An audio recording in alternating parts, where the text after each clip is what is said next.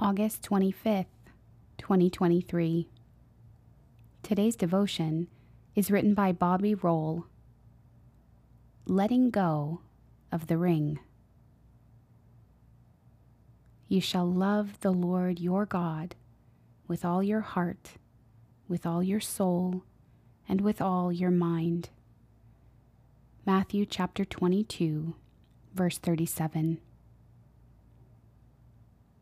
Snuggled on the couch, popcorn in hand, I was enjoying my annual viewing of the Lord of the Rings trilogy, specifically The Return of the King. I was at the part when Frodo, after surviving many perilous obstacles, finally made it to Mount Doom and was about to throw Sauron's ring into the lake of fire. However, as he stared at the ring and his desire for it grew overwhelming, Frodo couldn't let go of the ring, a ring that promised false happiness and power to whomever possessed it. This reminded me of a time I was in prayer during a retreat. As I was quietly praying, that scene unexpectedly popped into my mind. I thought, what the heck? Why'd that come to mind? Then Jesus spoke to my heart, explaining that I was Frodo and I wasn't letting go of the ring. I was baffled. What was Jesus talking about? What was my ring?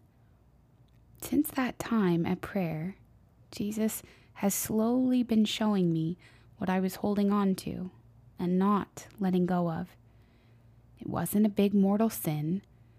Rather, it was a combination of attitudes, mindsets, and habits that kept me from living today's gospel completely.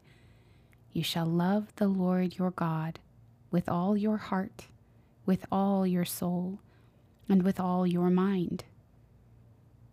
Examine your heart. Sometimes seemingly innocent things can creep into the center and take over.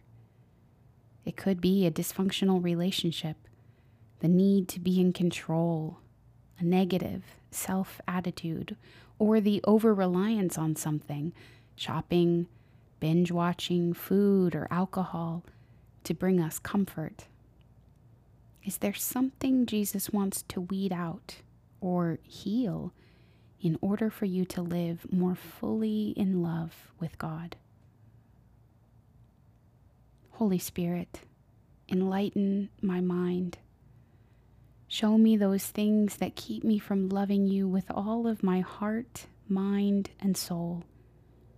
Give me the grace to let them go so I can love you more deeply, so I can receive your love more fully. In the name of the Father, and of the Son, and of the Holy Spirit. Amen.